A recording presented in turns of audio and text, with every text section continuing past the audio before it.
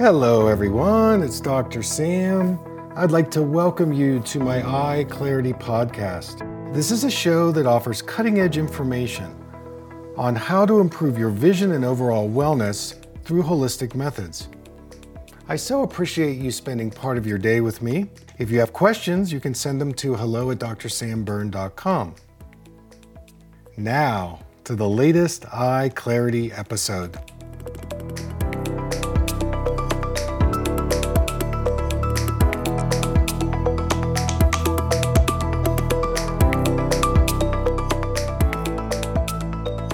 Hey everybody, it's Dr. Sam, and I'd like to welcome you to another Eye Clarity podcast. Today, I give you a view into a session I did with some parents. This is a child who has been diagnosed with his right eye being very nearsighted and his left eye being very farsighted.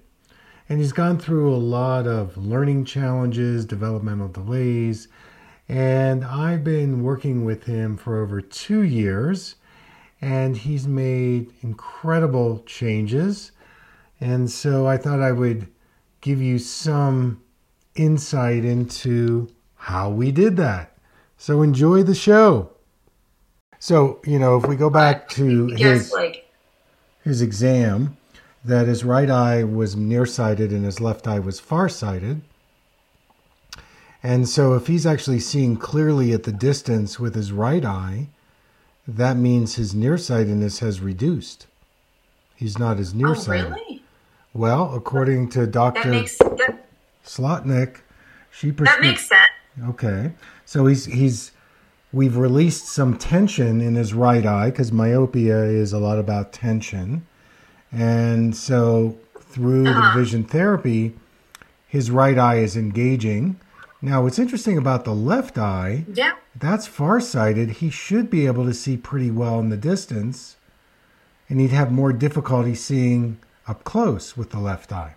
So that's kind of odd that he can't see things with his left eye. Yeah.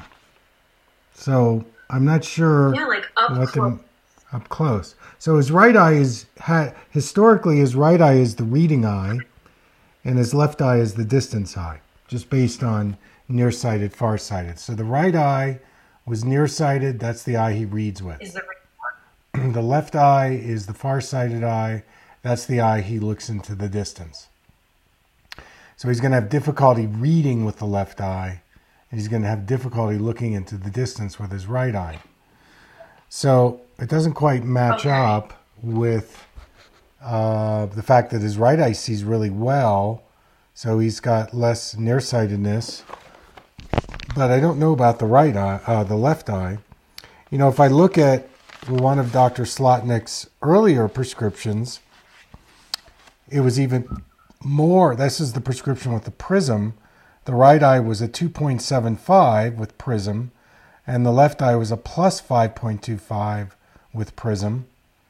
Well, that was crazy. So then we 350 went from a 5 to a 350, and or a 275 to he actually went up in his myopia eye, and he went down in his farsighted eye. So I don't know, we're getting kind of mixed signals there. It'd be interesting to have more of the patch and read with each eye and see how he does with that. Like patch his left eye and give him a book to read, or give him an iPad and see if he has to hold the iPad close, or can he see it at his Harman distance, that's knuckle to the elbow, and then can he read with the left eye? Really the best eye screenings are to test how a child reads the print up close. That's a better telltale signal than reading a distance chart. That's not a very good screening device, honestly, because a lot of kids have their struggle reading, and yet that's not tested at all. So a lot of kids fall through the cracks, when they're screened, right? So, and the other thing you can do is when you give him something to read, watch his behaviors. Watch how he holds his posture, his body, his neck, his facial expression. Is he struggling to see it? Is he able to read it easily? I think those are going to be really good indicators observationally on how he's going to do with his vision with or without glasses. And if we do prescribe something, it's going to be on the minimal side, just to give him some help and support. Yeah. Because we don't want to lock in something too strong. That's what the other doctors were doing in prisms. That's crazy. We're not going to do that. When you wear a prism, it basically, imprisons your eyes to lock into a certain position. And so there's no growth and development. It's basically, like wearing a splint on your leg or, so it's, there is times and places when you might use prisms, in an exercise context. But when you start giving kids prisms, first of all, it doesn't hold, so they need more prisms, stronger prisms. And so what we've been doing is the re-education of getting the two sides collaborating, talking, communicating, and working together. And we're doing that mostly through the body and through the brain and some through the eyes. And that's why, I'm asking you to do things like hopping and snow angels and, the heart chart with the ball bounce and, things like that with each eye, giving each eye the opportunity, especially with the ball bounce or the swinging ball, the Marsden ball, getting him to develop a better understanding of spatial decision making and movement. And that's really what vision is. And once somebody is nearsighted, their spatial perception is very tight and compressed. And in farsightedness, it's almost too loose. It's too spacious, so they can't bring it into a focal point. Nearsightedness, you bring it into too much of a focal point, and you forget about the surroundings. It's too much agency, and the left eye, not enough agency. So that's kind of how he rolls or how he did roll, and that's why you've been introducing this whole collaborative movement of right side, left side, jump rope, hopping, skipping, that bilateral movement stuff. And with school, this is where the stress comes in.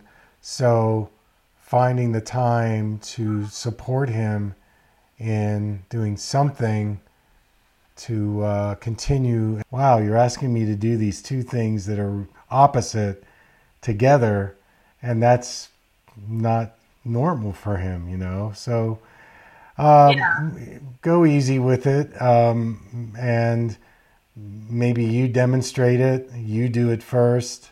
See if you can follow me. There's something about your demonstrating it and then seeing if he can learn it through watching you do it. That's another option. And, you can also give it a break as well, because we don't want to frustrate the heck out of him. But it's a hard one for him. And it also is a kind of an indicator that some of those early primitive reflexes may not be fully integrated. And that's what we're trying to do with the duck walk, pigeon walk. So use your judgment on it, on how much you want to press him on it. And but the other thing is just by having him trying it, you're getting therapeutic value. Whether he's successful or not doesn't really matter. It's in the attempting it. Okay, I've seen so many kids that could never do it, but they're reading better, their coordination on the soccer field's better, their, all of that kind of stuff. So, it's a little different than, say, going to, a fitness studio and having to do the exact technique perfectly. This is about neuroplasticity. How can we introduce new experiences to him? And that's what you're doing. You're introducing all these new things to him, and you're reaping the benefits, and so is he. He's in good hands, and if we don't have to do the glasses, that would be better. But if we need to do something to support him, I can help you come up with a prescription that you can get filled, and he could just use it part-time. So my expectation is that he most certainly can look behind him to navigate. To not look backwards right now is kind of the advanced PhD. Certainly a high level athlete has a 360 presence of where am I in space. And I see. Okay. With Maddox, he most certainly should look behind him. Now, there is the visualization piece of this, which is, can he look at the obstacle course before he starts, and then from memory have a sense of where things are behind him and do it that way, but he still can look, and he can look at any time. But a higher level of functioning would be to just have a sixth sense of, I know where I need to go, and I know where the objects are. But I think for now, if he can just look behind him, this could be for galloping, it could be for hopping, it could be for skipping, it could be for walking, it could be for crawling, bear walk. Mm-hmm. I think this is a very important, I'm glad you're bringing this up, because I think it's a very important skill for him to continue to cultivate, which is his spatial understanding of where he is in relationship to the world. That's a really important metaphor on spatial understanding, because if you have good spatial understanding, it's actually going to help your spelling, it's going to help your math, it's going to help your ability to project problem solving on a more cognitive level, like mentally. They would say executive function later on, where the motor is not involved, called motor free. Right now, he's in the motor stage of orientation. Where am I in space? Where do I fit? Where have I been and where am I going? And orientation is really important, as you know, because if you know where you are in space, then you have a reference point on where you need to go and where you've come from. And you also have a better sense of your arms and your legs and where your body ends and where the world begins. So like in athletics, for example, people that get injured a lot, sometimes they don't have good control of their body sense in space, where their arms and their legs, their body control. One of my teachers used to say, learning in school starts with having good body control. When a child has good body sense and body control, then they can learn the higher facts of, but it starts with body control and regulation and processing and focus and all those things. So I think this is his growing edge this week, is I really want him to see if he can make a leap in motoring backwards, and he's allowed to look as many times as he wants to, and at whatever motor skill you want to offer him. Now, what's going to really challenge him would be the duck walk and the pigeon walk.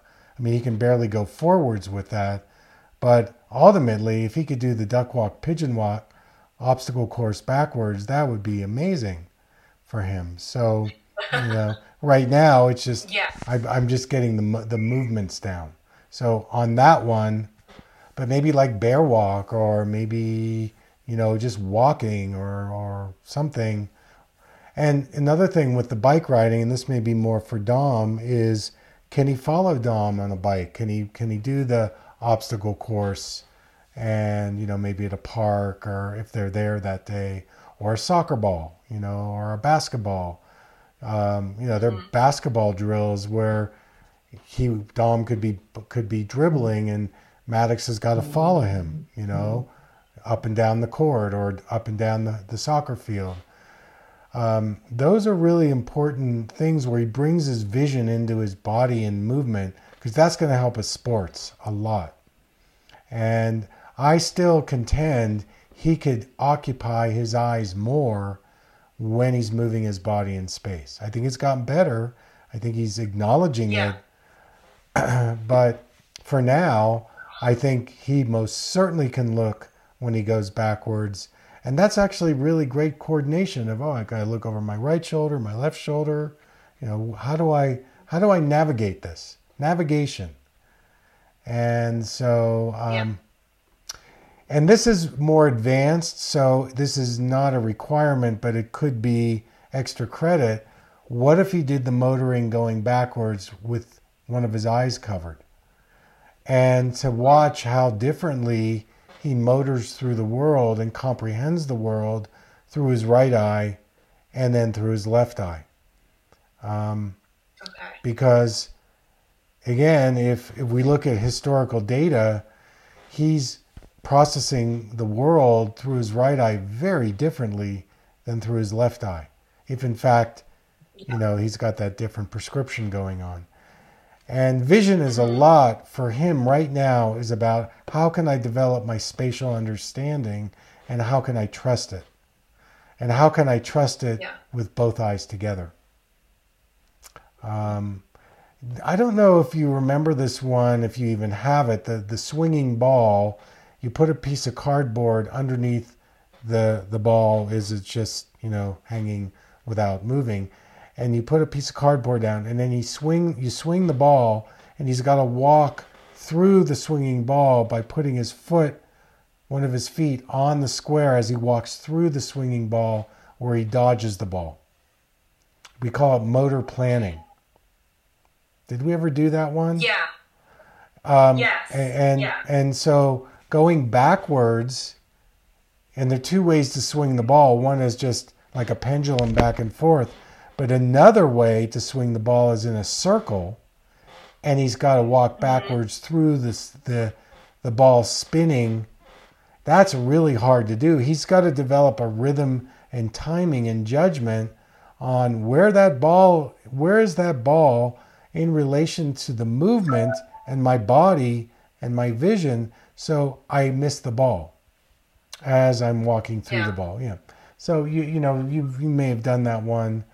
But the going backwards that's big.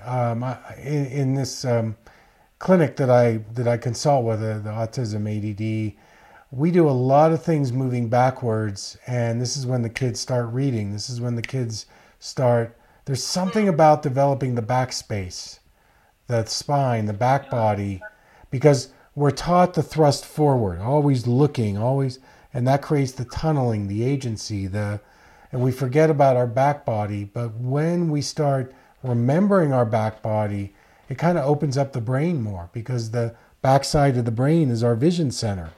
So we're not just in the frontal brain. It's thrusting, it's grabbing, it's, what we're doing. We're driving, we're looking at a computer. And so developing that back vision is really, really important in the balance of the whole person. So that's an emphasis I would, distill in, maybe drip it in. But, and if he's successful at it, celebrate it, like we've talked about. Wow, you're able to go backwards, and it's the same with that jump rope. Can he swing that rope behind him and even walk over it? Or can he jump backwards? If you're having the rope attached to the chair and you're raising it a little bit. We need to develop that backspace more for him. I think that's something. And then back to the ball bounce. Well, can he do the right hand to the left hand in the bounce? Can he do it from the left hand to the right hand? Can he do both hands?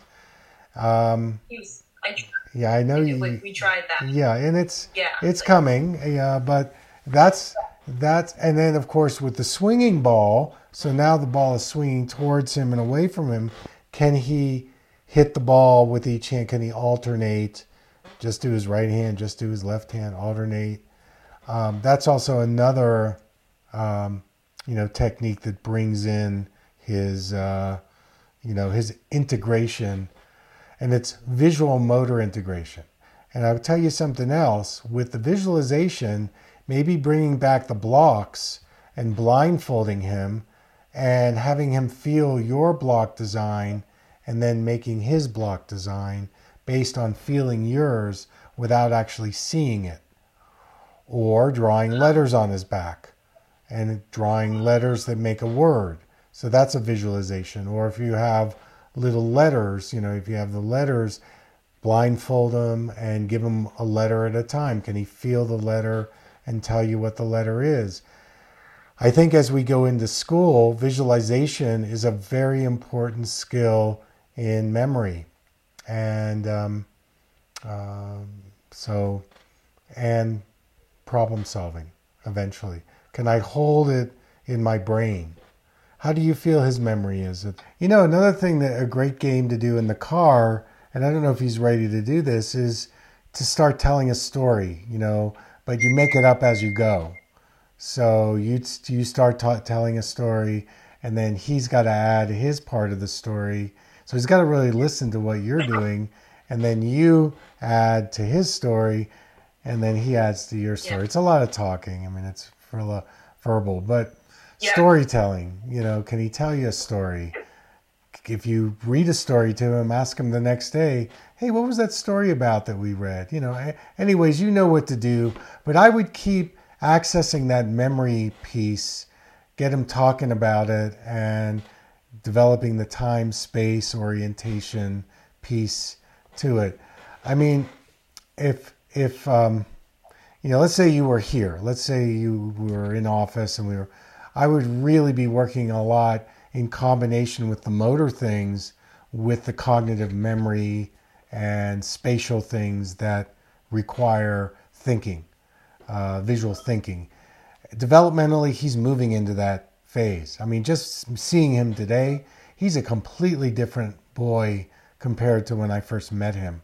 And yeah, part of it is just his growth and maturation, but he's just so much more together and organized. Yeah. And that's the work we've done together. But I would start doing a lot of visual thinking stuff, getting him to think about, hey, we're going to XYZ store. How would you get there? Can you give me the directions? Well, you go up to Route 77, you make a left turn, and then again, give him things where he's got to problem solve it.